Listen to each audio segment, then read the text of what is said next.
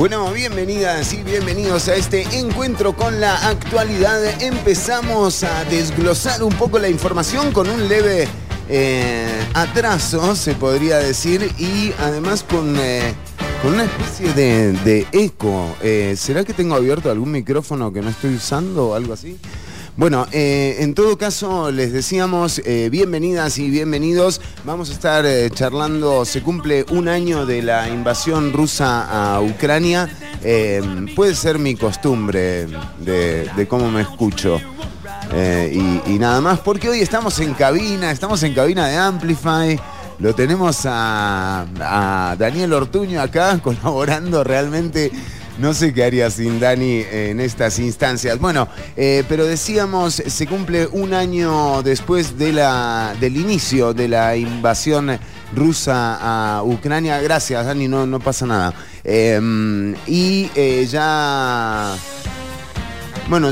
Ya forma parte de la postal diaria en los noticieros.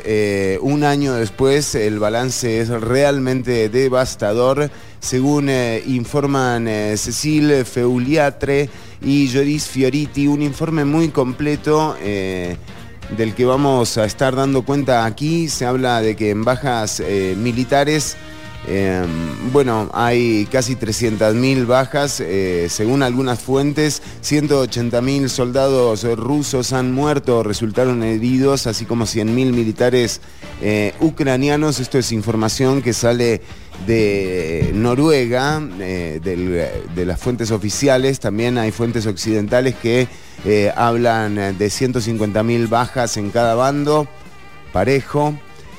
En comparación, durante la guerra de Afganistán, señala este reporte, la guerra entre Afganistán y la entonces Unión Soviética, la URSS, la Unión Soviética perdió 15.000 soldados. Esta guerra se prolongó de 1979 a 1989 y ya han subido los números de una manera increíble. Se habla de entre 30.000 y 40.000 civiles muertos. Esto también viene de fuentes occidentales. También la ONU cifró en 18.000 el número de civiles muertos y heridos, aunque reconoció que las cifras reales son mucho más altas. Como siempre, la primer víctima en una guerra es la verdad, y eso lo estamos viviendo desde hace ya más de un año. También hay un informe de Human Rights Watch que habla de un 30% del territorio ucraniano que estaría plagado de minas antipersonales. Según los expertos en este tema, se necesitarán muchos años para limpiar ese territorio. También,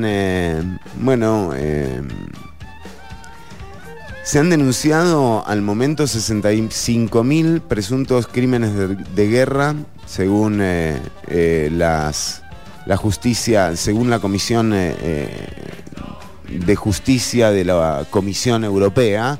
El comisario de esta comisión, Didier Reynders, ha reportado estos 65.000 presuntos crímenes de guerra. Realmente lamentable. Y el frente de batalla, por ejemplo, el frente de batalla son 1.500 kilómetros de línea recta de frente de batalla. O sea, no sé cuántas idas y vueltas a Guanacaste suma eso, pero hacele números. También, por supuesto, el informe del Banco Mundial, el PIB de Ucrania se contrajo un 35% desde el 2022. El Banco Mundial también ha informado que se han cifrado algunos de los daños que ha ocasionado la guerra. De hecho, la Escuela de Economía de Kiev cifró daños en 138.000 millones de dólares y las pérdidas para la agricultura en más de 34.000 millones. Según se contabiliza la UNESCO, hay 3.000 escuelas y 239 distritos culturales afectados. En este momento también la ONU habla de 1 millón de personas refugiadas en Polonia. Sin embargo, los números de los casi 8 millones de personas que fueron obligadas a abandonar Ucrania. Los responsables de la ocupación rusa afirman por su parte que al menos 5 millones de ucranianos partieron a Rusia y se trata de evacuaciones forzadas, pero bueno, de nuevo, es una forma de poner cualquier número y de donde venga realmente es espeluznante lo que causa la guerra, ¿no? Y en medio de todo esto, el mundo también paralizado de alguna forma y disminuido también en su capacidad de mejorar la calidad de vida de las personas. Y de nuevo, cuando uno ve lo que ocurre, las cifras de personas muertas y quienes toman las decisiones de seguir con estas prácticas que llevan a la muerte de civiles y también de militares, uno se da cuenta que realmente en el medio de estas decisiones la gente no está. Y puede ser un panorama difícil de enfrentar, pero la realidad es que también es tan evidente que las decisiones que se toman, por ejemplo, para aniquilar a 300.000 personas en un año, vengan en conjunto de una fuerza invasora como Rusia, de un presidente que también actúa como un desquiciado, Zelensky, por supuesto, y cómo se enfrentan estos tipos atizados por una parafernalia de orden global que no hace nada más que echar leña al fuego. Y de nuevo, si a esta gente no le importa, por ejemplo, aniquilar a 300.000 personas, ¿no? Y estoy hablando de la Unión Europea, de China, de Rusia, de Ucrania, por supuesto, y de todos los vinculados en este nuevo genocidio del que estamos siendo testigos. Digo, si a esta gente no le importa aniquilar esa cantidad de personas, ¿cómo vamos a esperar que estos tipos, que son los mismos que se reúnen en el G20 para definir la estrategia o la Agenda 2030, que ya se les quedó atrás, pero la Agenda 2050 o cualquier agenda que quieras, ahora que se habla tanto de la inteligencia artificial, bueno, ¿cómo vas a pretender que estos tipos que están matando gente por el mundo a diestra y siniestra, patrocinando estas muertes, se preocupen en algo por la legislación, por ejemplo, laboral del futuro, ¿no? Quiero decir, ¿cómo se va a hacer para la gente que se está despidiendo a raíz de la entrada en vigencia del desarrollo? Si es que así lo quieren llamar. Y de nuevo, puede parecer un poco desolador, hoy se cumple un año de la invasión rusa a Ucrania, pero en realidad también debería ser una luz de dónde uno puede esperar también una respuesta. Y claramente de esta gente no va a venir la respuesta. Las personas, si no nos organizamos, si no empezamos a idear más allá de nuestras diferencias, si no dejamos de hacerles caso a quienes una y otra vez atizan o profundizan más bien las grietas que hay entre las personas comunes, mientras quienes están en el poder toman decisiones paseándose en todo lo que nos pasa a las personas, incluso en la vida de 300.000 personas, como está pasando ahora en Ucrania. Y va a ser muy difícil que tengamos una respuesta que satisfaga las necesidades de la mayoría. Entonces, empezamos con un programa muy cargado de info. Ya está Mariela Herrera con nosotras y también tenemos al primer invitado de este programa de hoy. Mari, bienvenida a Ciudad Canibal. Qué gusto tenerte de vuelta, ¿eh? Un gusto siempre estar aquí. Hoy vengo a hablarles de cosas no desoladoras, voy a hablarles de salamandras, lo cual siempre es muy interesante. ¡Qué lindo! Una salamandra, ¿eh? Bueno, un saludo para la gente de la salamandra, de la tienda, que siempre nos escucha. Un saludo a la gente de la salamandra y un saludo a las salamandras como colectivo. Que también nos escuchan. Seguido. Sí, son muy ávidas radioescuchas. O sea, las que vienen en Costa Rica son muy pequeñitas, pero estoy segura de que lo logran de alguna forma. Pueden llegar hasta 3 centímetros de largo, son muy pequeñas. Qué chiquitita. ¿Ves? Me empequeñece esta nota que vamos a tener con Mariela Herrera. Y Mari, te decía, tenemos de invitado a mí, un tipo que siempre me ha aportado realmente muchísimo en términos del conocimiento de cómo funciona el Estado. Porque en estos días, y también hablando de lo que nos está ocurriendo como sociedad, surgió la imagen del presidente Rodrigo Chávez rodeado de escoltas con armas de grueso calibre, pero digamos con escolta armada, algo que... Penoso. Que digamos no es muy usual, y quizás si uno además le agrega el dato de que el presidente dijo literalmente que él recibe amenazas de muerte todos los días, no sé, digo, ¿en qué país vivíamos, no? Que no nos... ¿En qué país, no? Bienvenido al internet. Es como, usted puede llegar a internet y decir literalmente cualquier cosa y va a recibir amenazas de muerte. Eso, perdón, pero eso ya dejó de ser algo como noticia. Le pasa todo. Usted pasa al internet y decir que no le gusta la mantequilla de maní y va a recibir amenazas de muerte. Ya, o sea, délo por hecho, acéptelo. Eso es existir. Totalmente, pero qué fuerte, ¿no? Digo, qué imagen, porque también cuando uno se pone... Es muy vergonzoso. Sí, cuando uno se pone a reflexionar en torno a lo que significa y a lo que comunica, ¿verdad?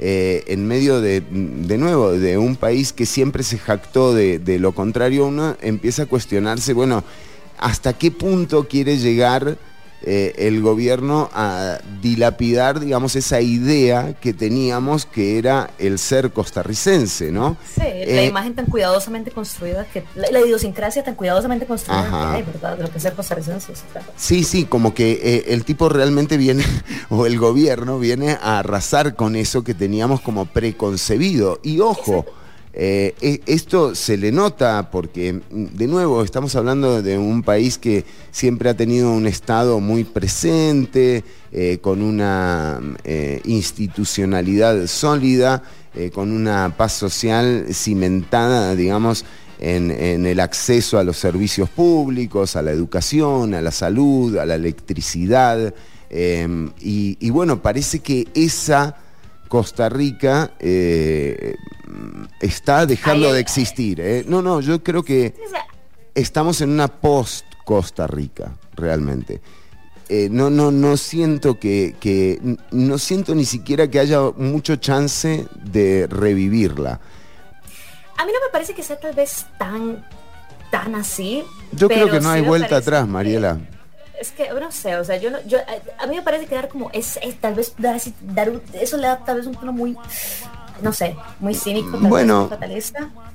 Pero... No sé, a mí lo que me parece es que a nuestro amigo, a Rodri, no le hace gracia ¿verdad? De esa fuerte institucionalidad. Y además, desde un punto de vista muy pragmático, eso ahuyenta a los turistas. Ya, o sea, ya totalmente aparte de la post-Costa Rica y la idiosincrasia y toda la cosa, digamos, porque uno de los grandes puntos de Costa Rica es que es un país, ¿verdad?, que hay una relativa paz social. Y el problema es tratar de dar la apariencia así como de... Pero no la veo amenazada, la paz social. No la veo amenazada. Tampoco, porque no veo la capacidad de la gente de organizarse y mire, mientras está entrando, ¿qué momento para entrar? Don Luis Paulino Mora Lizano, ex ministro de la Presidencia, ex ministro de Trabajo de la actual administración, o todavía ministro, don Luis Paulino. Hola, ¿qué tal, Fernando, compañera? No, ya desde el 16, pero desde antes dejé de ser ministro y desde el 16 dejé de ser viceministro. En ese sentido, comparto con ustedes. Yo, desde la experiencia laboral, también me tocó hacer ese enfrentamiento con la realidad, que es muy diferente de la idea bucólica que tenemos de nosotros mismos, ¿verdad? Esa Costa Rica labriega, sencilla, de las personas que se doblan ante el surco, ¿verdad? Compañeros, a mí me tocó en noviembre, justamente con el tema de las Stranger City, darnos cuenta de una realidad laboral que tenemos en Costa Rica, ¿verdad? Que es una realidad, por supuesto que estamos en un proceso de reactivación económica, por supuesto que queremos simplificar trámites, de que queremos acelerar los procesos económicos, pero esos procesos económicos no pueden estar sustentados o montados encima o en los hombros de las violaciones tan flagrantes de derechos humanos como lo que sucedió en eso. Y esa imagen, que ese espejo reflejo, ¿verdad? Me tocó en la peor silla que se puede estar, que es la del ministro de Trabajo, y definitivamente pues algo se nos está quebrando en la patria, Fernando, compañera, porque no, la imagen que teníamos hasta hace unos años, la que nos enseñaron, la que queremos que seamos, ¿verdad? No está correspondiendo con la realidad, y toca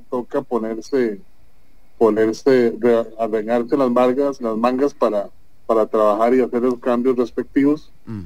En lo que toca al tema laboral, que es el que me toca más de frente, bueno, también, pues, ayer hacían comparativas de la escolta que bueno, porque estamos con un funcionario del gobierno ex funcionario del gobierno de Rodrigo Chávez, pero también un ex funcionario del primer gobierno del Partido Acción Ciudadana.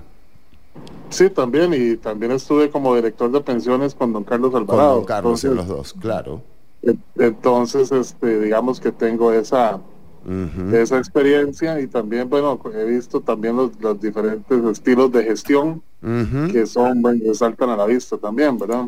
Bueno, pero nos iba a decir algo de esa comparación que surgió en torno a la foto de Luis Guillermo Solís en Isla Calero, con guardias, digamos, también portando armamento, pero y esta imagen, este videoclip lanzado como premier de presidencia, en donde el presidente Chávez desfila, hace la venia con los militares y con los policías.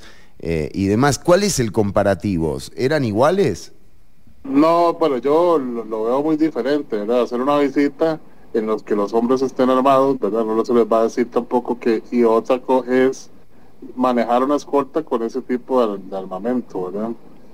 Yo entiendo que hay necesidades de seguridad intrínsecas en el presidente. De hecho, de los pocos funcionarios, usted sabe que mi papá era ministro de Justicia en los años 86 a 90.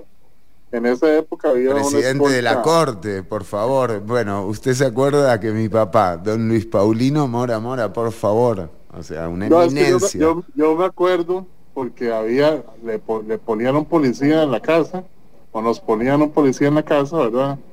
Y la gente pensaba que teníamos tuberculosis o algo, porque era esa carajada tan rara de que había un policía en una casa, ¿verdad? Supongo que en ese momento había algunas necesidades de seguridad. El tema de justicia siempre, bueno, hay gente encarcelada de muy diversa índole, ¿verdad? Sí, es muy sensible, claro.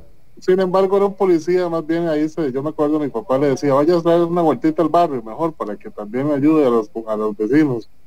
Y entonces ahí estaba el señor, lo que llegaba era comer a la casa y estaba, pues sí, teníamos esa escolta por dicha para el barrio, ¿verdad? Yo considero que, digamos, hay ciertos cargos que evidentemente necesitan ya esta Costa Rica, ¿verdad? Esta Costa Rica imaginaria, este imaginario colectivo quizás ha estado cambiando y necesariamente pues hay que cambiar con los tiempos. Ya la lucha contra el narcotráfico es real, la inmersión de los grupos de narcotráfico en este país y de crimen organizado en general es real. Los retos que eso supone son reales también Y los para los cuerpos peligros de seguridad. también, claro, y los peligros también. Y los peligros también. Claro. Sin embargo, pues no digo que seamos como el Titanic y que tengamos la banda tocando mientras el barco se hunda, pero sí hay que mantener, digamos, esa imagen de país civilista, el país sin ejército, porque al final, compañero, de esta aventura que ha sido la llamada Segunda República, inaugurada con la Constitución del 49, lo que nos identifica como costarricenses, más que cualquier otra cosa, más que la caja del Seguro Social, es la abolición del ejército, es la renuncia a utilizar los temas castrenses, ¿verdad? Porque desde la ideología castrense los problemas no se resuelven, se eliminan. Y no queremos ese tipo de ideología en un país civilista como el nuestro. Queremos sentarnos a dialogar, a conversar, aunque a veces nos frustramos, ¿verdad? Decían los griegos que nosotros, decían ellos, nos diferenciamos de los bárbaros porque deliberamos antes de decidir. Nosotros deliberamos aunque no decidamos a veces, ¿verdad? Porque pasan los temas sin conclusión durante décadas. Y yo, entre ellos, yo mismo hablo y hablo. Eso lo aprendí en la Asamblea Legislativa como asesor y nunca termino los temas. Pero sí es muy importante. Yo prefiero eso porque Sí. en democracia los medios justifican los fines. Claro, La claro, forma claro. en que tomamos las decisiones, qué tan participativos seamos, qué tan amplio podamos decir que los costarricenses nos sintamos parte de este proyecto. Y a veces el descontento es eso, simplemente es una clase política o unas instituciones políticas que les han dado la espalda. Ahí y totalmente a la gente, sí, esa idea como de que el Estado Social de Derecho dejó de ser suficiente como para atender a la totalidad de la ciudadanía. Y ni hablar de los procesos electorales, ¿no? Estamos hablando de un proceso electoral con el 43% de abstención, es muy alto para la democracia más antigua de Latinoamérica. Ahí hay un síntoma que tampoco se atendió, porque las reformas al Código Electoral están en la Asamblea Legislativa desde el año 2009. Todo para hacer que esta situación, digamos, no haya estallado en la cara de las personas en abril pasado, bueno, toda la campaña pasada. Sin embargo, también hay una sensación, don Luis, de que la gente no está desencantada con lo que está ocurriendo. Y entonces ahí es donde yo digo, bueno, la Costa Rica que conocimos se acabó. O sea, se acabó porque aquí no hay una manifestación, no hay una sola forma de articular un movimiento en donde la agenda tenga que ver justamente con la identidad nacional, con el qué vamos a hacer ahora que el desarrollo le ha pasado por encima a derechos laborales, a condiciones también de trabajo que se presentan como nuevas. Entonces, ¿qué reflexión le merece el escenario actual y hacia dónde ve con lo que usted tiene de referencia de lo que pasaba en los consejos de gobierno de la administración actual, sin develar nada privado, por supuesto, o secreto, pero hacia dónde nos estamos dirigiendo? Sí, bueno, a mí me preocupa mucho, me duele mucho este país en el sentido que hay población totalmente excluida. Hay población en este país que el Estado solo se acuerda de ellos uno, para cobrarles impuestos, que eso se nos acuerda a todos, y dos, para meterlos a la cárcel, ¿verdad? Y pues ese tema es muy de relevancia para el Ministerio de Trabajo y Seguridad Social como ente rector o como del tema asistencialista del país. Usted sabe que en este país se gasta el 14.5% del Producto Interno Bruto en temas asistencialistas, que tenemos más de 1,000 diferentes subsidios en las instituciones públicas y que aún así tenemos un vergonzoso 21% de pobreza en este país. Estamos hablando de 14 puntos del PIB, son que casi 2.000 millones de colones. No, mucho más, muchísimo más. Yo no sabría calcular ahora un punto del PIB. Claro, como... Pero es una cantidad de bastante de plata. Imagínese usted, por ejemplo, que el presupuesto nacional son 12 billones de colones. Sí. 12 billones de colones, no sé cuánto porcentaje del PIB será eso, pero no creo que sea el 70%. Claro. En fin, es una cantidad muy grande, y sí, hay ese sentimiento de exclusión, porque yo creo que el resultado, las elecciones no son, digamos, la causa, son el reflejo de ese sentimiento que tiene la población de que para qué voto si eso que se llama Estado no es conmigo. No me influye, no me afecta, no resuelve mis problemas, eso que está ahí, ese aparato público que entre todos construimos, este monstruo, ¿verdad? Había un autor español que se llamaba Pedro Cruz Villalón, que hizo un escrito famoso de derecho constitucional que se llama La curiosidad del jurista persa. Llegaba un jurista persa a España, leía la Constitución y se imaginaba un país muy distinto a la realidad.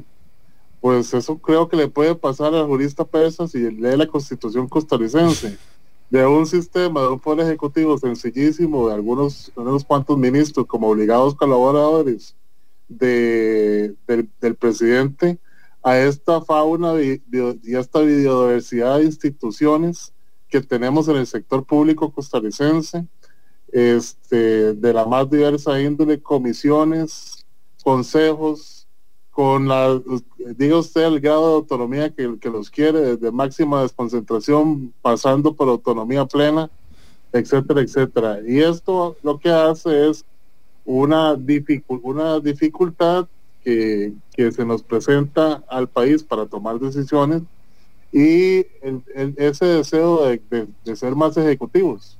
Y ese deseo y eso más ejecutivo la gente lo identifica con posiciones un poco más o menos afines a una democracia deliberativa, como nos gustaría a muchos que existiera en este país o desarrollar en este país.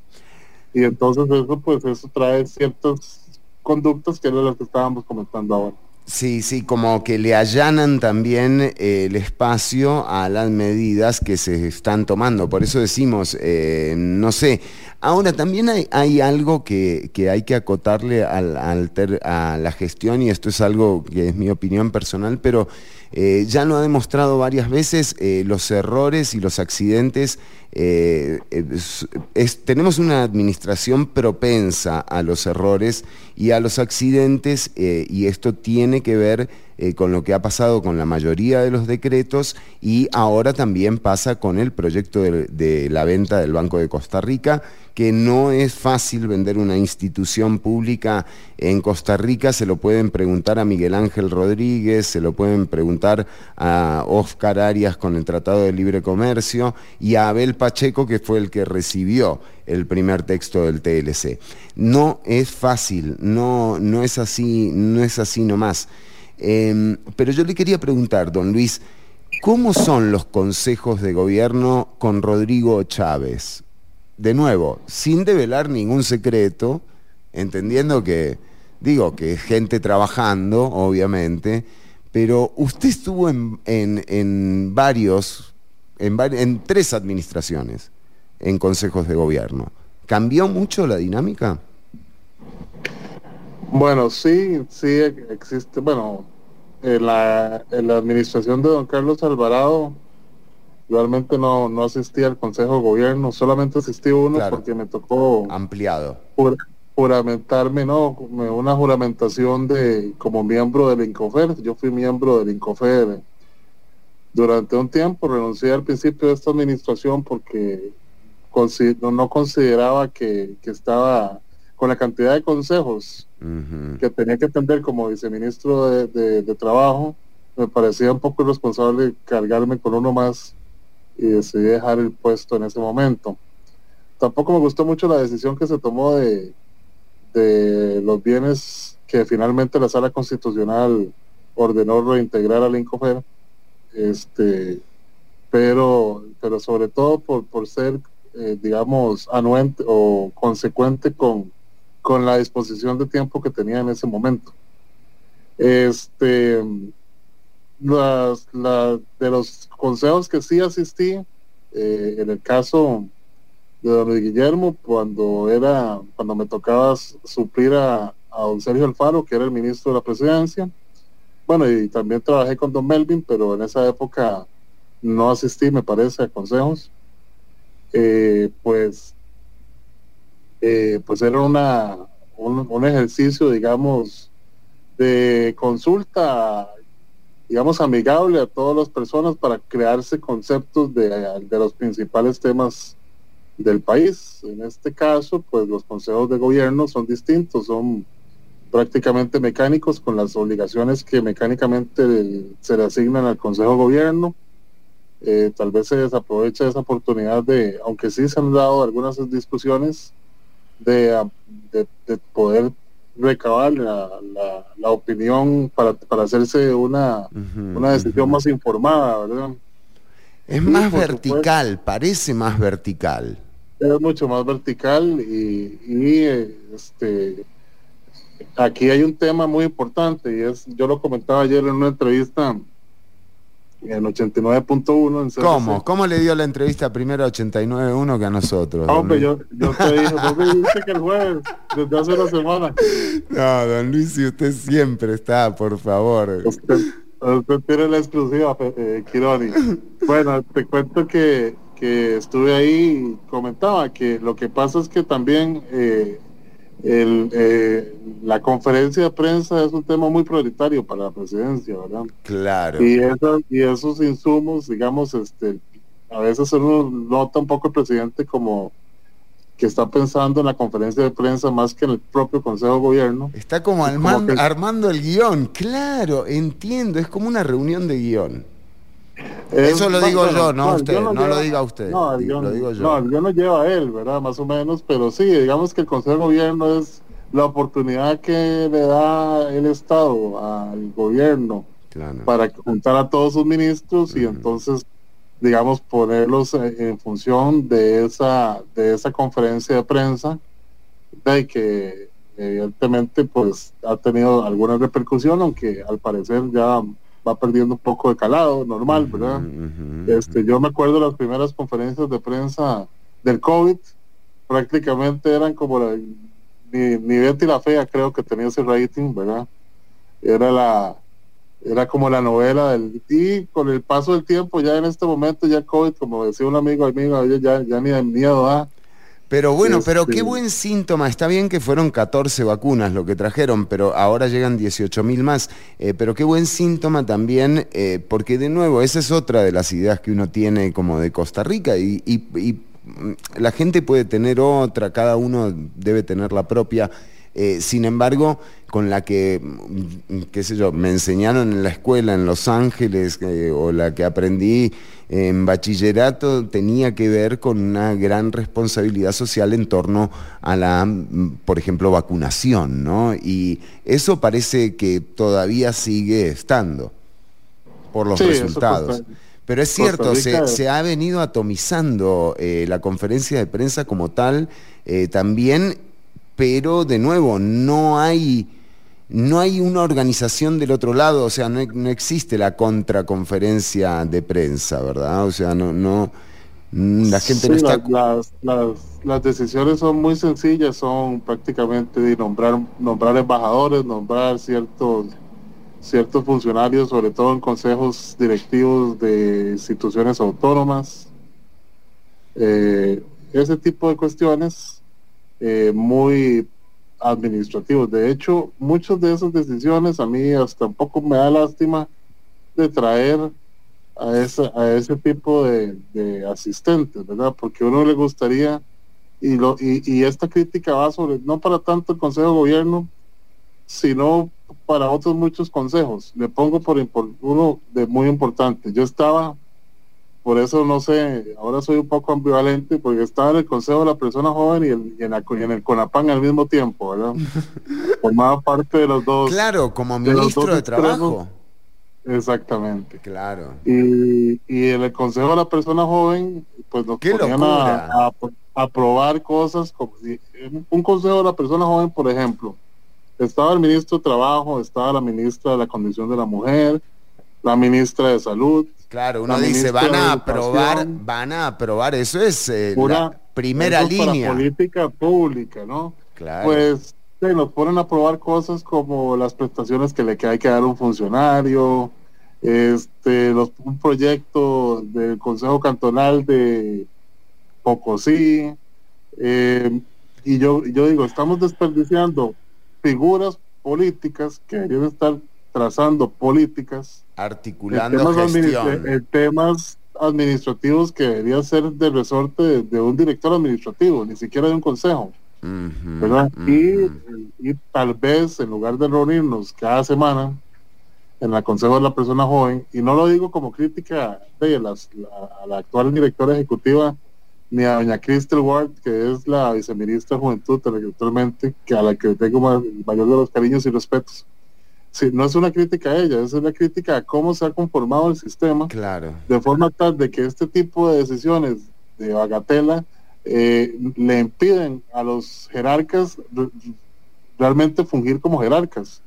Porque si usted se da cuenta, después de todas las cosas que firmamos o que firman los jerarcas en su momento, si usted le resta todo ese tiempo y usted dice, bueno, y a este señor o a esta señora, ¿cuándo le da tiempo para gobernar? O sea, para claro. definir estrategias políticas para este país. Si pasamos o pasan consumidos en cientos de miles de temas burocráticos y administrativos, en fin, Pero es, bueno, ahí hay algo a lo que hay que ponerle atención, porque de nuevo, va a ser difícil que terminados los 4 años de gestión de Rodrigo Chávez, uno no encuentre algo bueno que haya hecho. O sea, algo bueno, algo bien le va a tener que salir, o malo, pero que le salga bien, no importa. O sea, después eso es son decisiones políticas. El tema es cuando ni lo malo... o para uno malo y para los demás bueno, ni siquiera eso logran impulsar, muchísimo menos ejecutar.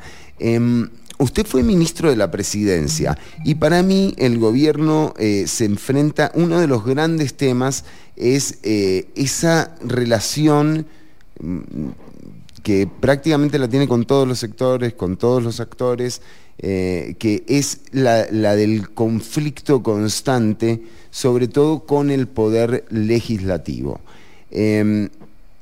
¿Cómo o en quién debería, según su visión, o sea, póngase los ojos de ministro de la Presidencia, hoy, en quién debería apoyarse Rodrigo Chávez para que, por ejemplo, los proyectos que tiene, a los que ya prácticamente no les queda tiempo para aprobar, salga alguno, digamos? bueno, yo creo que el que tiene mayor perfil negociador, el que tiene mayor conocimiento de la Asamblea Legislativa, porque ha sido asesor durante muchísimo tiempo, y que inclusive podría ser un excelente candidato a ser ministro de la Presidencia, es don Nogui Acosta. Si usted ve, don Nogui, eh, el proyecto de más envergadura que se ha aprobado en esta administración tiene que ver con los eurobonos. Eurobonos. Y yo creo que el papel de Nogui en esa aprobación es, digamos, o fue sustantivo. Uh -huh, uh -huh. A mí me gusta mucho el perfil, bueno, fue compañero mío de Asamblea Legislativa durante muchos años, y también él fue viceministro también durante la gestión de don Carlos Alvarado, y yo como director de pensiones pues tenía mucho que ver, porque desgraciadamente en este país el 10% del presupuesto nacional se dedica al pago de pensiones con cargo al presupuesto nacional, que ese es otro tema interesante también. Entonces sí, a mí me preocupa en este momento, porque en ese afán de polarizar el país, quizás que eventualmente le ha deparado buenos porcentajes de aceptación al presidente, eso, digamos, a su vez trae una consecuencia, que es la dificultad de alcanzar acuerdos políticos con aquellos con los que se está enfrentando constantemente, ¿verdad? Creo que se está desaprovechando esta primera etapa del gobierno, que debería ser de construcción de acuerdos, de lograr esos grandes proyectos, definir y lograr los grandes proyectos que se quieren aprobar en la Asamblea Legislativa, para posteriormente pasar a una segunda etapa en que ya se estén poniendo en etapa esos proyectos de ley aprobados, ¿verdad? En ese sentido, creo que el discurso o la forma del discurso presidencial, digamos, boicotea un poco las posibilidades de llegar a grandes acuerdos, ¿verdad? Y que en este momento deberíamos estar pensando en eso, en buscar un perfil de alguien negociador, y creo que don Novi es una buena persona en ese sentido. Ahora tenemos otros temas de regla fiscal, por ejemplo, que también están llegando a la Asamblea Legislativa. Eventualmente él va a tener una buena participación. Si después de los 4 años, si no hay cambios, nos damos cuenta que los temas que pasaron en la Asamblea Legislativa tenían que ver con fiscalidad, pues eventualmente podríamos decir, mira, tal vez Luis Paulino tenía razón y hubiera sido un excelente ministro de la presidencia, don Nogui. Sí, sí. Ahora también tiene la otra parte, ¿no? Mucho figurón, digamos, porque la presencia de Pilar Cisneros también altera esa relación entre el Ejecutivo y el Legislativo, y digo, la altera de maneras incluso muy positivas en algunos momentos, como que sale y le da un levantín, y en otras también como que se lo trae abajo, ¿no? Pero es muy fuerte la presencia de Pilar Cisneros. Y por otro lado está Rodrigo Arias, que quizás lo hemos visto en una posición un poco atenuada por su rol de presidente legislativo, pero no me imagino el próximo año, bueno, habrá que ver si no hace la gran Francisco Antonio Pacheco, ¿verdad, don Rodrigo? Pero creo que sobre esa espalda también debería apoyarse el gobierno, ¿no? Sí, yo creo que don Rodrigo Arias es un apoyo que debe tener invaluable, me parece. Creo que con él sí hay una muy buena relación. Ah, sí, mire usted. Don Rodrigo ha sido ministro de la presidencia, y no cualquier ministro de la presidencia, sino un ministro de la presidencia con mucho poder durante 2 gobiernos de este país, los 2 gobiernos de su hermano, con un buen manejo de la Asamblea Legislativa. Eso también hay que saberlo. Y ahora ese que fue, como dicen, cocinero antes que fraile, ahora que es diputado, me parece que sí ha puesto, digamos, empeño en lograr esos acuerdos. Sin embargo, él al final no es más que un diputado más, y no se ve reflejado tampoco en proyectos sustantivos de aprobación. Es más, quizás hasta se ve un fenómeno en Costa Rica de que ya se piensa uno gobernar, o a la hora de gobernar ni siquiera se cuenta ya con el Parlamento. Eso sería parte, digamos, de renunciar a hacer esos grandes cambios que requiere el país, ¿verdad? Don Luis Paulino Mora Lizano, le agradecemos por supuesto el tiempo que le ha dedicado a la audiencia, quizás también como para entender lo que está ocurriendo. Creo que esta idea de nación, y yo decía, bueno, la Costa Rica que conocíamos realmente no está, y también don Luis Paulino hacía mención de la Caja Costarricense del Seguro Social hace unos minutos, y uno no puede negar los problemas que presenta la seguridad social en el país. Realmente la infraestructura es un desastre, el servicio es cada vez peor, y encima tenés una especie de fuga de especialistas, que eso es algo que yo no entiendo, Luis Paulino. Creo que no hay especialista en Costa Rica que no le deba su especialización al Estado costarricense y en consecuencia al pueblo costarricense. No acepto la fuga de ningún especialista. Yo coincido con usted, ¿verdad? Esos muchachos, cuando eran muchachos, ¿verdad? El Estado por medio de la Caja Costarricense apostó por ellos, ¿verdad? Y si tienen esas especialidades y esas subespecialidades, salvo con muy contados casos que pueda decir uno que fueron a especializarse al extranjero con sus propios recursos, ¿verdad? Todos se le dé la especialización a la Caja Costarricense del Seguro Social de universidades privadas y públicas de este país. Y en ese sentido, pues yo digamos, eso también se ha perdido un poco, ese sentimiento Claro. de devolver con intereses lo que el Estado ha invertido en uno, ¿verdad? Claro. Eso pero bueno, ya despertémonos, Fernando, ya esa realidad pasó, y para retener a ese tipo de especialistas ya creo que se conformó una comisión. Va a ser importantísimo poder llegar a acuerdos ahí, Claro, de que van claro. a tener que pasar por cosas menos románticas que ese sentimiento patriótico, digamos, sino tal vez algo más monetario, más, Claro, Más pragmático. más Sí. pragmático. Sí, echando plata, pero me rompe, realmente me rebota, y de nuevo, es que, o sea, todo bien, pero ¿dónde está? O sea, lo que le faltan no es ingresos, es vocación.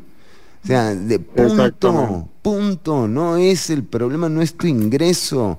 Y de nuevo, cuando uno ve lo que está pasando en el mundo a nivel empleo, y estamos hablando con un ex ministro de Trabajo, cuando uno ve cómo empresas que se supone son unicornios de la economía global despiden de a 15.000 personas, cuando uno entiende que ahora los jóvenes, las personas jóvenes, tienen que estar todo el tiempo sometidos a una evaluación constante de sus labores, y que te echan de un día para otro sin importarles absolutamente nada, realmente tenemos que empezar a preguntarnos cómo vamos a diseñar el futuro, porque en este momento el presente, ese Estado social de derecho del que todos nos sentimos orgullosos y orgullosas en algún momento, creo que ya no es una realidad.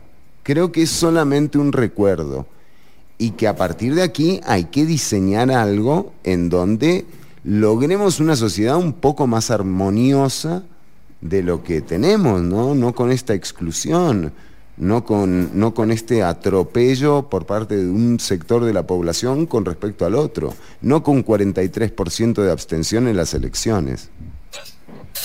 Bueno, hablando positivamente, ¿verdad? Y de los esfuerzos que sí se están realizando de casa presidencial, como decís vos, algo bueno hay que hacer, ¿verdad? Claro. Se está articulando una estrategia nacional de empleabilidad que es fundamental para este país. Uh-huh. Imagínate que hace por ejemplo, un chavalo de los Ríos de Opala, se iba al mecanismo Empléate del Ministerio de Trabajo, Uh-huh. se matriculaba en un curso de chino mandarín. Uh-huh. Me imagino que habrán 2 restaurantes chinos en todo Opala, que puedan hablar chino mandarín, ¿verdad? La persona salía hablando chino mandarín, pero digamos su currículum de cara a la empleabilidad y permanecía igual, ¿verdad? Entonces aquí el tema no se trata de definirnos o de dar cursos por dar cursos, sino que tenemos que hacer prospectiva laboral, y esos cambios los están haciendo desde el Ministerio de Trabajo. Están ideando una estrategia nacional que inmiscuya presidencia, por supuesto, como ente articulador, pero no solo al Ministerio de Trabajo, también al INA, al Ministerio de Educación, al MEIC, porque para crear empresas necesitamos facilitar en los emprendimientos, ¿verdad? También COMEX, por supuesto, que juega un papel importante, y a todos articulados para poder definir una estrategia que nos permita la creación para este Plan Nacional de Desarrollo de 208,000 empleos, pero sobre todo para crear las bases de un país que planifica el empleo, que hace prospectiva laboral, que pone a los mecanismos de capacitación no en función de ellos mismos o de sus empleados, sino en función de lo que requiere el mercado y lo que requieren los usuarios, ¿verdad? Las personas usuarias, que finalmente son las que al final van a estar ahí, como dice usted, coyol partido, coyol comido, tratando de buscar empleo en esta sociedad tan competitiva, y que desgraciadamente es poco más deshumanizada, en el sentido de que el empresario pues contratará o no contratará, y con la facilidad que contrata a una persona, despide 15,000, ¿verdad? Y puede ir a dormir en la noche con toda la tranquilidad del caso. Sí. Entonces, exacto, y ahí también hay un gran tema, ¿no? Que ha sido prácticamente una labor informativa de los medios de comunicación hegemónicos, que tiene que ver con el ataque constante al empleado público, ¿verdad? A la persona empleada pública. Y de nuevo, aquí señalamos claramente algunos de los problemas que tiene el Estado como tal. Pero cuando uno ve, por ejemplo, lo que gasta la empresa privada en mantener salarios de lujo para sus CEOs y para toda esa gente, y cómo despiden con tanta facilidad a personas de un día para otro, gente que tenía trabajo ayer, ya en Google no lo tiene más, ¿me entendés? Y en Facebook despidieron a 3,000. Y de nuevo, esa gente sostenía el estilo de vida de personas que viajan en jet privado, ¿no? O sea, que viven con todos los lujos, y aquí hay un problema de desigualdad notable, notorio. Entonces también reflexionemos en torno a la idea de lo que viene, ¿verdad? Y cómo vamos a hacer para que no nos sobre tanta gente, porque, de nuevo, donde no esté el ingreso, la vida se va a hacer su lugar. Si no es el Estado acuerpando, va a ser el narcotráfico, porque también tienen presupuesto y también tienen sus reglas y tienen sus propias jerarquías, sus propias leyes, sus propios castigos, sus propios salarios, tienen todo. Entonces ahí es a donde creo yo deberíamos no dirigirnos. Sí, definitivamente. Y como decía, creo que Ricardo Jiménez, que el mejor ministro de Hacienda era una buena cosecha de café. Creo yo que el mejor ministro de Trabajo es el que tiene una buena cosecha de jóvenes que busquen formación en carreras STEM. Claro. Porque es ciencia, tecnología, ingeniería, matemáticas. Eso, no solo hay una gran demanda a nivel nacional, sino a nivel internacional. Uno lo ve en los modelos de ingresos que tienen. Me gustaría que usted viera los modelos de ingresos que tienen los ingenieros en Singapur.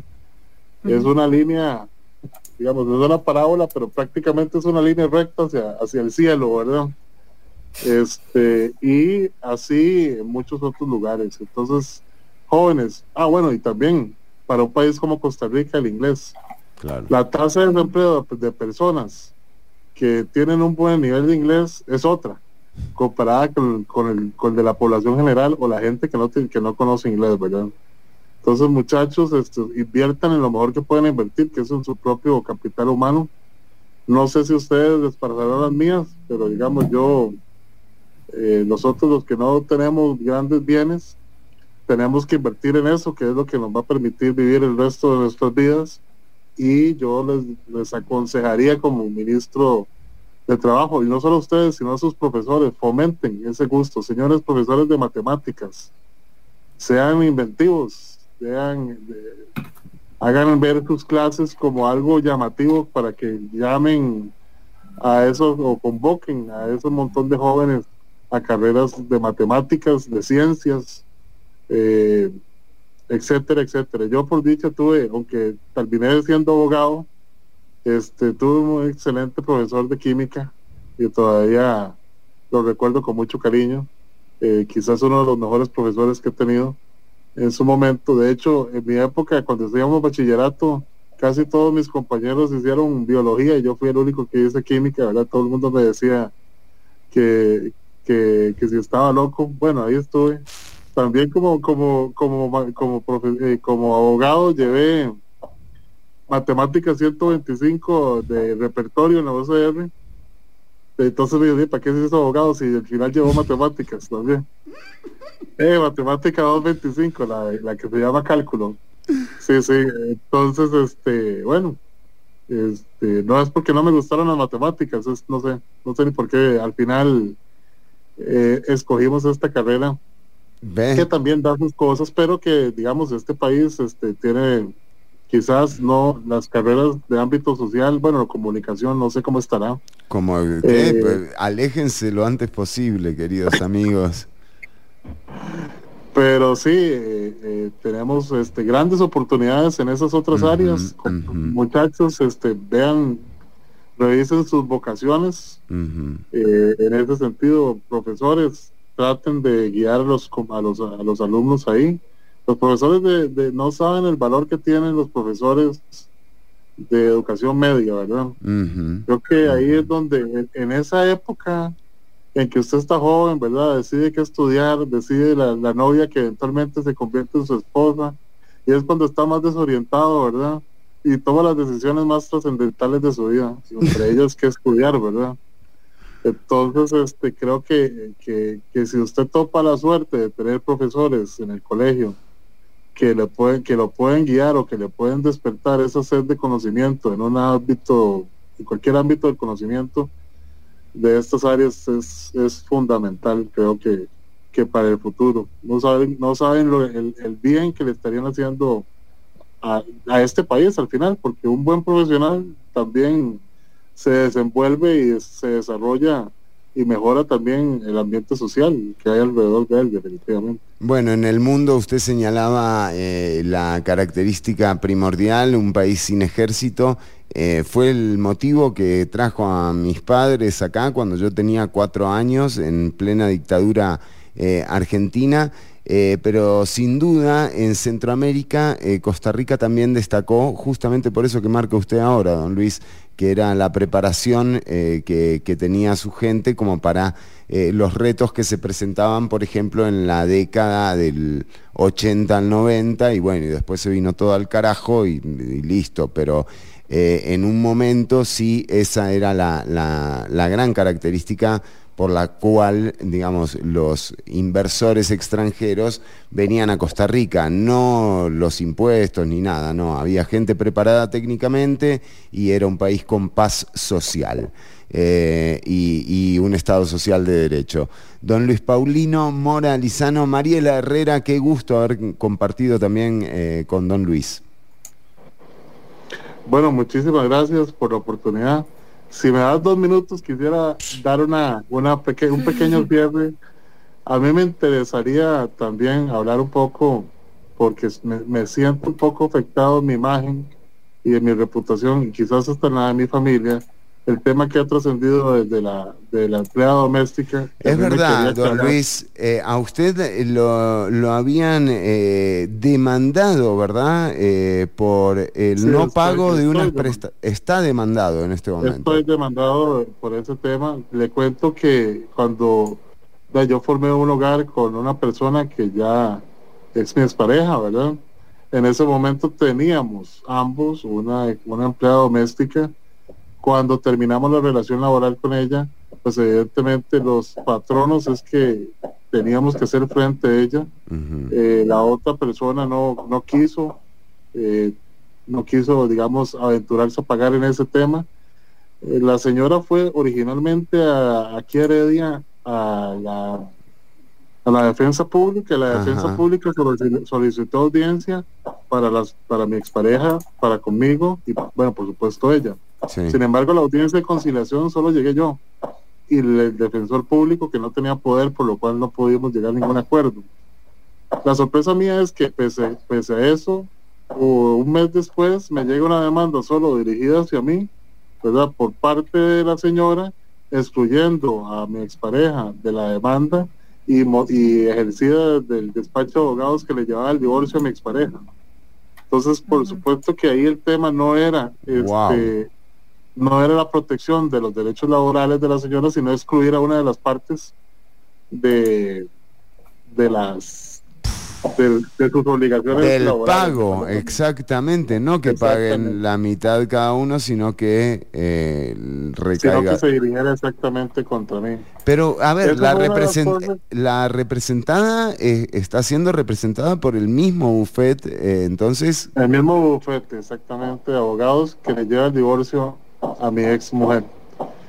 Y bueno, vieron que estoy muy contento de haber renunciado, entre otras cosas, porque creo que mi condición de figura pública y que estaba ahora en el sector privado me afectaba me afectó en lograr un acuerdo. Imagínese usted que el día de antier, martes, ya logramos un acuerdo de divorcio. O sea, yo a una semana de haber renunciado, a una semana de haber dejado de ser funcionario público, me facilitó esa condición. Entonces, definitivamente usted que hablaba de los funcionarios públicos, muchos funcionarios públicos se nos dificulta la vida por esa exposición política o mediática, ¿verdad? De hecho, hay una categoría bancaria que es el PEP, que es la persona expuesta públicamente, que básicamente somos parias de la sociedad, casi que no somos sujetos a crédito. Viera lo que me costó abrir una cuenta bancaria en el BCR para que me pagaran no tenía ni idea de esto que está contando. Prácticamente somos muertos caminantes, ¿verdad? Las personas expuestas públicamente. Pep. En fin, dejo esa aclaración hecha, Fernando, y le robo ese espacio porque creo que se lo debo no tanto a mí, sino a mi familia. Claro. No, y qué momento. Son momentos también, cualquier separación es un proceso realmente traumático. Me imagino lo que debe ser un divorcio, no me imagino, mejor dicho. Y le deseo lo mejor, don Luis, por supuesto. No, muchísimas gracias, Fernando. Aquí estamos en el sector privado, siempre colaborando en lo que se pueda hacer, porque de esa venilla de ocasión pública nunca se quita. No me lo imagino como sin retornar, me lo imagino. Ojalá, realmente hay funcionarios y funcionarias que son ejemplares y de los que no deberíamos privarnos. Pero bueno, la situación es esta, la que estamos viviendo. No quiere decir que sea la definitiva, pero sí requiere de una atención especial como para no caer en un hueco sin fondo, ¿verdad? Y no saber qué es lo que está pasando. Que a veces uno, desde la comunicación, se despierta y dice, bueno, o sea, qué sé yo, a nadie le importa, ¿no? Lo que ocurre con el Estado costarricense. Nos pasa que estamos más bien celebrando el vaciamiento de ese Estado que Costa Rica se encargó de proteger a toda costa de la reforma neoliberal de los 90, del combo del ICE de Miguel Ángel, del Tratado de Libre Comercio de Oscar Arias, y bueno, y llegó este gobierno a querer profundizar eso de lo que se sentía Costa Rica había sido intocable. Don Luis Paulino Mora Lizano, un placer como siempre. Muchísimas gracias, Fernando, compañera. Aquí estamos para servirles. Así será, vamos con música, ya vamos a estar hablando del Maná Fest en Puerto Viejo, en Limón, del 9 al 12 de marzo. Ya venimos con más Ciudad Canibal. I step off the train, I'm walking down your street again, and past your door, but you don't live there anymore. It's years since you've been there, and now you disappeared somewhere, like out of space. You found some better place, and I miss you, like the deserts miss the rain, and I miss you, oh, like the deserts miss the rain. And could you be dead? You always were 2 steps ahead of everyone. You walked behind while you would run. I look up at your house, and I can almost hear you shout down to me, where I always used to be. And I miss you, like the deserts miss the rain. And I miss you, like the deserts miss the rain. Back on the train, that's why did I come again? Can I confess, I've been hanging around the old address, and the years have proved to offer nothing since you moved. You're long gone, but I can't move on, and I miss you. Oh, like the deserts miss the rain, and I miss you. Yeah. Like the deserts miss the rain. I step off the train, I'm walking down your street again, past your door. I guess you don't live there anymore. It's years since you've been there, and now you've disappeared somewhere, like out of space. You found some better place, and I miss you. Yeah, and I miss you. You found some better place, and I miss you, like the deserts miss the rain, and I miss you. Yeah, like the deserts miss the rain. I miss you, and I miss you, like the deserts miss the rain, and I miss you. Yeah, like the deserts miss the rain, deserts miss the rain, like the deserts miss the.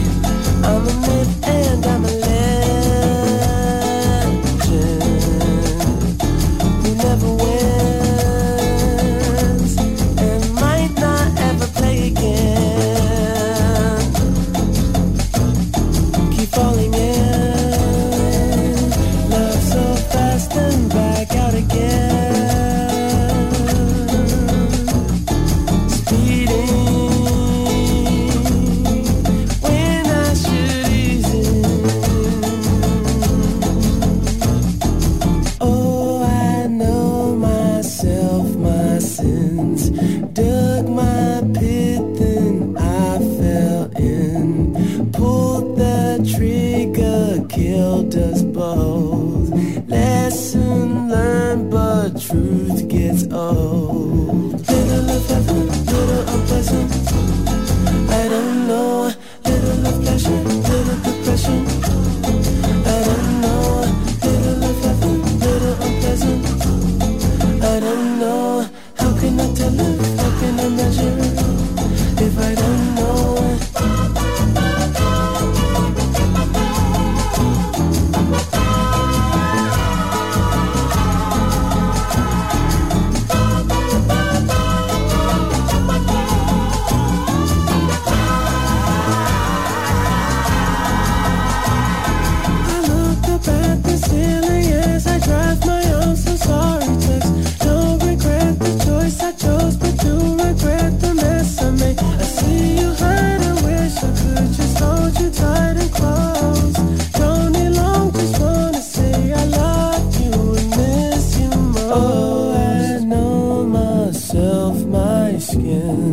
Rolling stones don't crawl back in. Daddy's thoughts fell down on me. Break that curse for sweet relief. Little of heaven, little unpleasant. I don't know. Little of pleasure, little depression. I don't know. Little of heaven, little unpleasant. I don't know. How can I tell if, how can I measure if I don't know?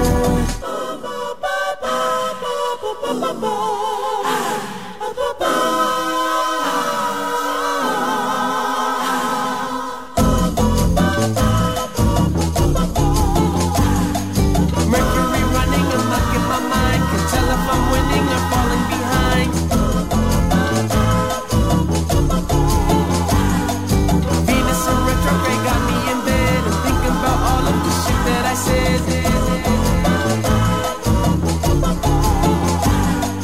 Gemini's gon' give me death till I'm dead, but I can't seem to get the fuck on my head. Well, fuck it, I'll just cop a Porsche instead. I do as I please and you see where it led. Get something bad about to happen to me. You think I'm two-faced, I can name 23. My layers are these sides. Could you stick by for the ride? It's a thrill, and I don't even know how to feel. It might be too real. Might be too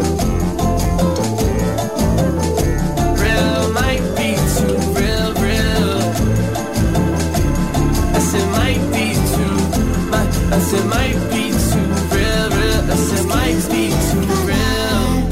Africa, I said that. Can you forgive my tongue? I'll show you where my head at. I don't think I'm the one, but I could be your girlfriend. To retrograde is done.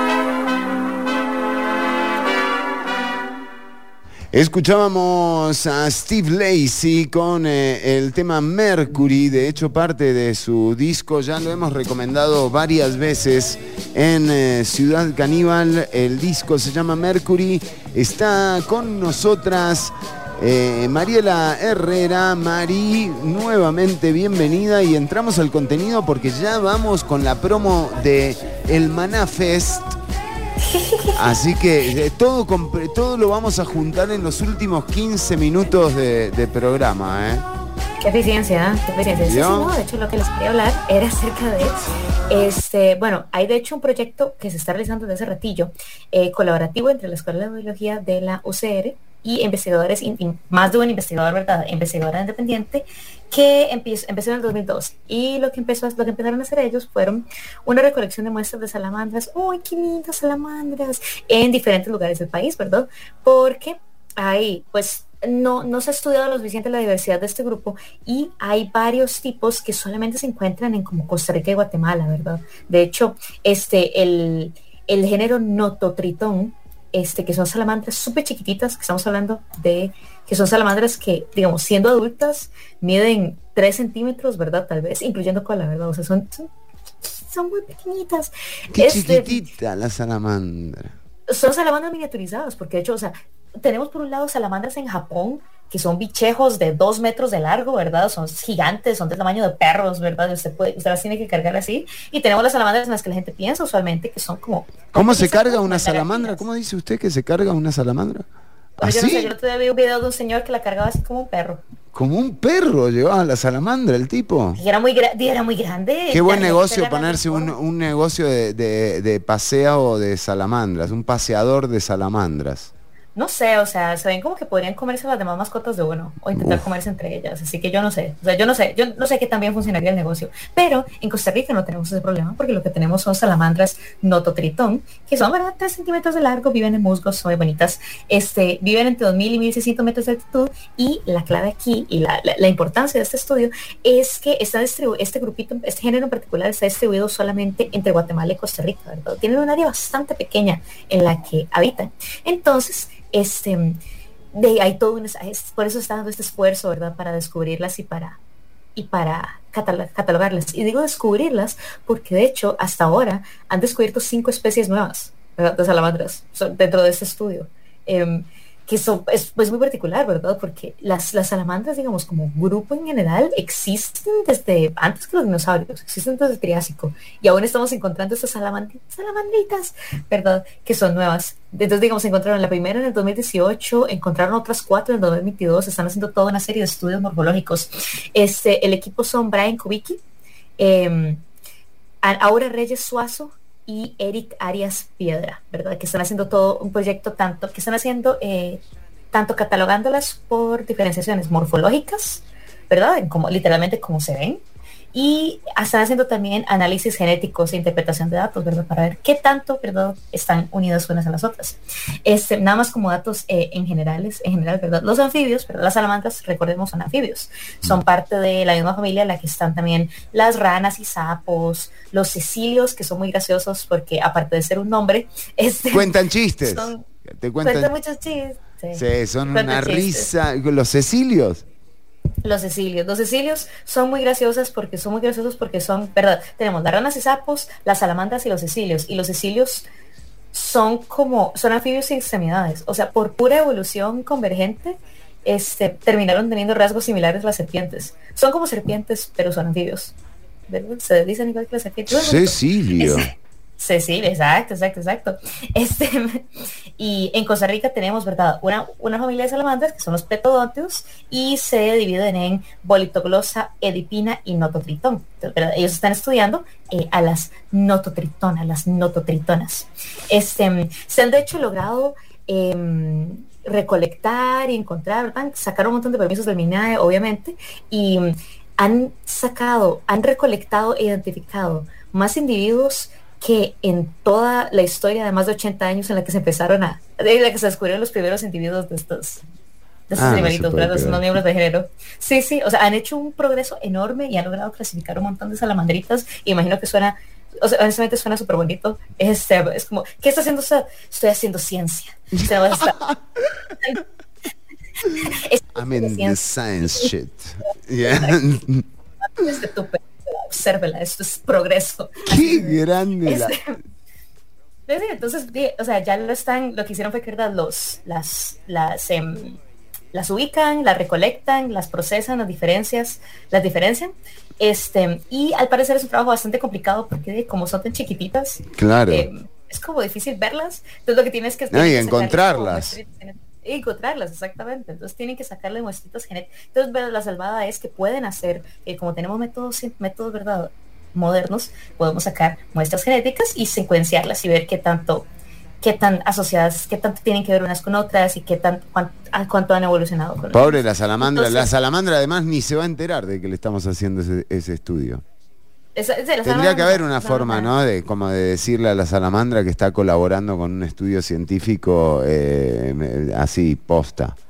Bastante importante, de hecho, porque es muy particular, porque de hecho las salamandras, en general, la mayor parte de las salamandras suelen vivir más hacia climas un poquito más áridos, más hacia arriba. De hecho, en las Américas, Estados Unidos, Canadá, México, ¿verdad?, suelen vivir más arriba. Entonces nosotros, de hecho, lo gracioso es que Costa Rica es tropical y aún así tenemos una diversidad bastante alta de salamandras. De hecho, Costa Rica es quinto país a nivel global en mayor cantidad de especies de salamandras, lo cual es bastante interesante. Entonces, vayan o sea, hay muchas noticias que son tristes en el día, pero hoy piensen en que se ha hecho más avance en los últimos 4 años que en los últimos 80 años en términos de clasificación y descubrimiento de salamandras. Y piensen en ellas, son bichos muy lindos. Yo me voy a ir con ese sentimiento y además también dándole la bienvenida a Gabo. Gabo, bienvenido a Ciudad Canibal, qué placer tenerlo. Y a Nicolás también. Pro. Se viene el Maná Fest del 10 al 12 en Puerto Viejo, Limón. Bienvenido. Sí, suena ahí en el fondo. A ver, para que te tenemos que... Ahora sí, Gabo, ahí va. Pura vida, Chironi. Siempre es un placer cuando me invitas, ¿verdad? Poder compartir. Y para la compañera, las salamandras son de mi especie favorita de animales. Todo lo que dijiste me pareció súper interesante, súper tuanis.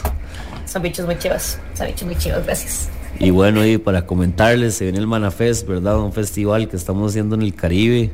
Esta va a ser la 3ª edición con todo lo que fue COVID y todo lo que fue los cierres, ¿verdad? Estuvimos un par de años fuera, pero aquí estamos volviendo a traer algo muy tuanis del 10 a 12 de marzo en Playa Chiquita, Puerto Viejo. Bueno, y además del 10 al 12 de marzo, pero ya podés encontrar las entradas que están a la venta. Son 2 días y medio, prácticamente 3 días de festival en donde va a haber talleres, todo conscious art, una cuestión... Ajá. Ceremonias de cacao también vamos a tener una combinación entre lo que es la música orgánica y música electrónica. Eso es algo, verdad, que está muy tuanis. Ahorita hay mucha festival que está creciendo, mucho tipo de estas actividades, y también es bonito esa combinación del orgánico con lo más digital. ¿Y qué tienen pensado, digamos, en el tema musical? Digamos, ¿con quiénes se van a encontrar la gente que vaya del 10 al 12 de marzo a Puerto Viejo? Claro, hay varios proyectos de aquí, como de San Pedro, Corrientes de la zona. También vamos a tener varios artistas de allá de Limón visuales. Entre las bandas que van a estar, Oropopo Music, también Paul Rivera Music. Vamos a tener de DJs Julián Montenegro, Aceptril, Jack Fallas. También va a tocar Dr. Hogan, un set acústico. Viendo, el doctor va a estar ahí. Sí, muy eso bien. seguramente va a ser en las horas de la tarde, ¿verdad? Ahí como abriendo todo. También vamos a tener talleres de yoga, hay opciones de camping. Las entradas las pueden encontrar en www.manafestcr.com. Ahorita están a $20 por los 3 días. Eso incluye acceso a la zona, ¿verdad? También vamos a tener ventas de comida y demás cosas como talleres, artesanías. Yo voy a estar representando Atlantean Gardens, que es mi tienda, ¿verdad? Smoke Shop / tienda esotérica y de arte. Atlantean Gardens, que los encontrás también en Instagram por Atlantean Gardens. Sí, claro.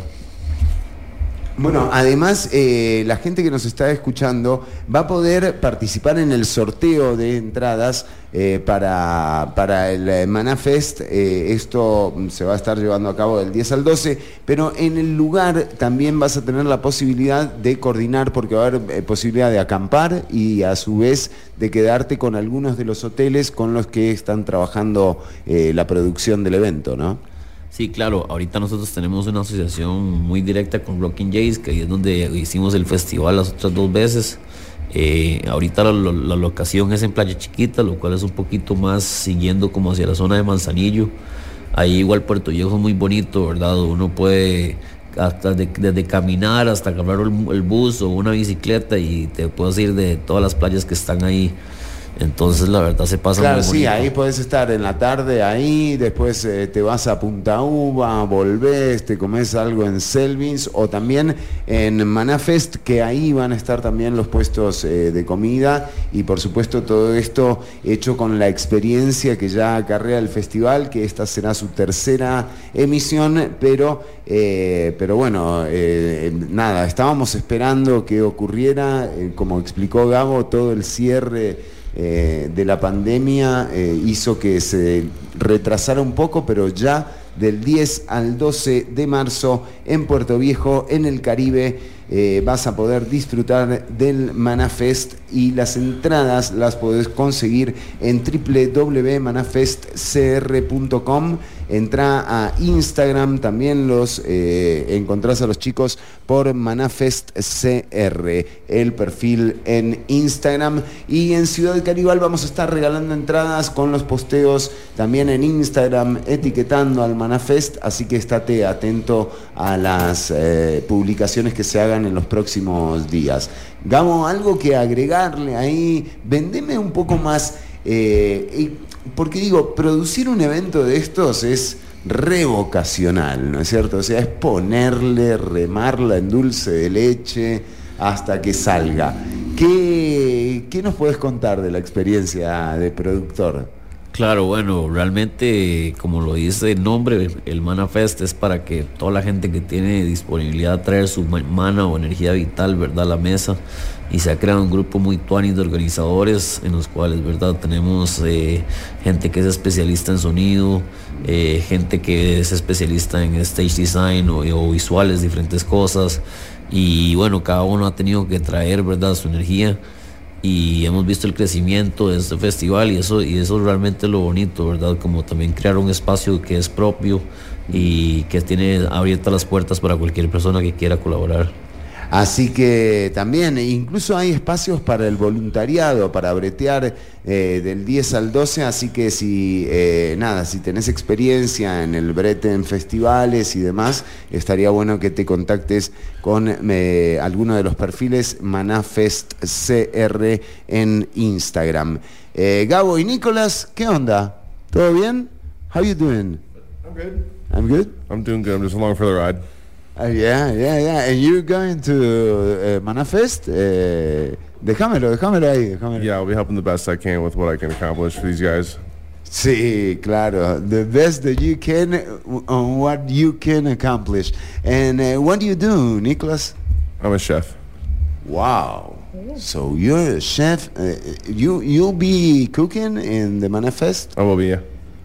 And what do you like to cook? Which products you like? What do you think about the food in Costa Rica? I think the food in Costa Rica is delicious. I would like to learn to cook more of it. Yeah, well, you'll be in the Caribbean. Get a chance to. For me, is one of the best zones. No, the best. The most particular way to use products in the Caribbean. They have one way or more than one way to cook. Then it's particular and only happens in the Caribbean. Well, I look forward to learning more about it. Well, Nicolás Gabo, muchas gracias por acercarse e invitar a la gente a que entre a www.manafestcr. Ahí están las entradas a la venta. Nosotros nos vamos, le robamos. Bueno, no tanto, no nos hemos pasado tanto de tiempo, pero recordarte también que la semana que viene no hay Ciudad Canibal, vamos a estar en la playa, pero por supuesto que todas las... Sí. Me encanta que podríamos decir como, no, es una situación técnica. Es algo personal, sí. No, vamos a estar en la playa, exactamente. Pero sí van a estar vigentes los sorteos para las entradas del Manafest en los perfiles de Ciudad Canibal. Gabo, querido, gracias por venir. Buenísima vida, nos vemos pronto. Exactamente, del 10 al 12, Manafest. Mariela Herrera, querida compañera, el cierre es suyo. No, que tengan un muy bonito fin de semana. No se hueven por las situaciones actuales del país, piensen en el Manafest, piensen en las salamandras. La humanidad viene diciendo que el mundo se va a acabar desde el año 1000. Así que... Bueno, sigan trabajando.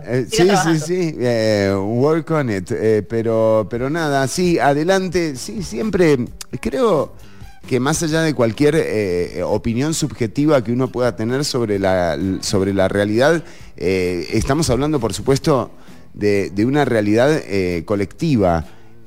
Ahora, digamos, someter, por ejemplo, nuestra alegría a lo que ocurre con la sociedad en lo colectivo o condicionarla a ello tampoco tiene mucho sentido.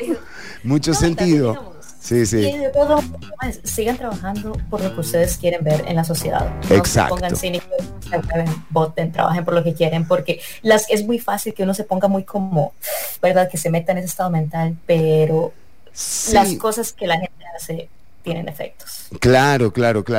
Y de hecho, lo modificable, en todo caso, no está en esa visión colectiva, sino en lo que te ocurre a vos a diario. Y creo que de ahí siempre hay algo bueno. En eso sí le tengo fe y sí, a la humanidad. al individuo, que bueno, que a cuenta también de la necesidad de tener esperanza, ¿no?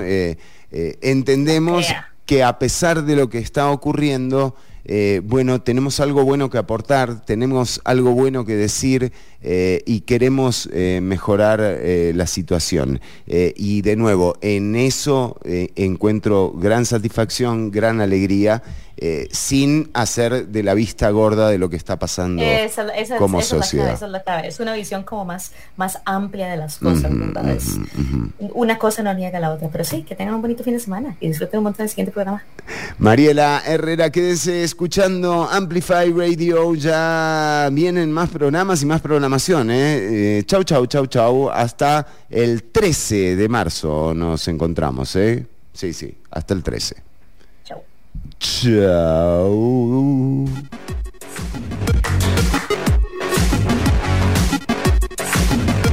Listo.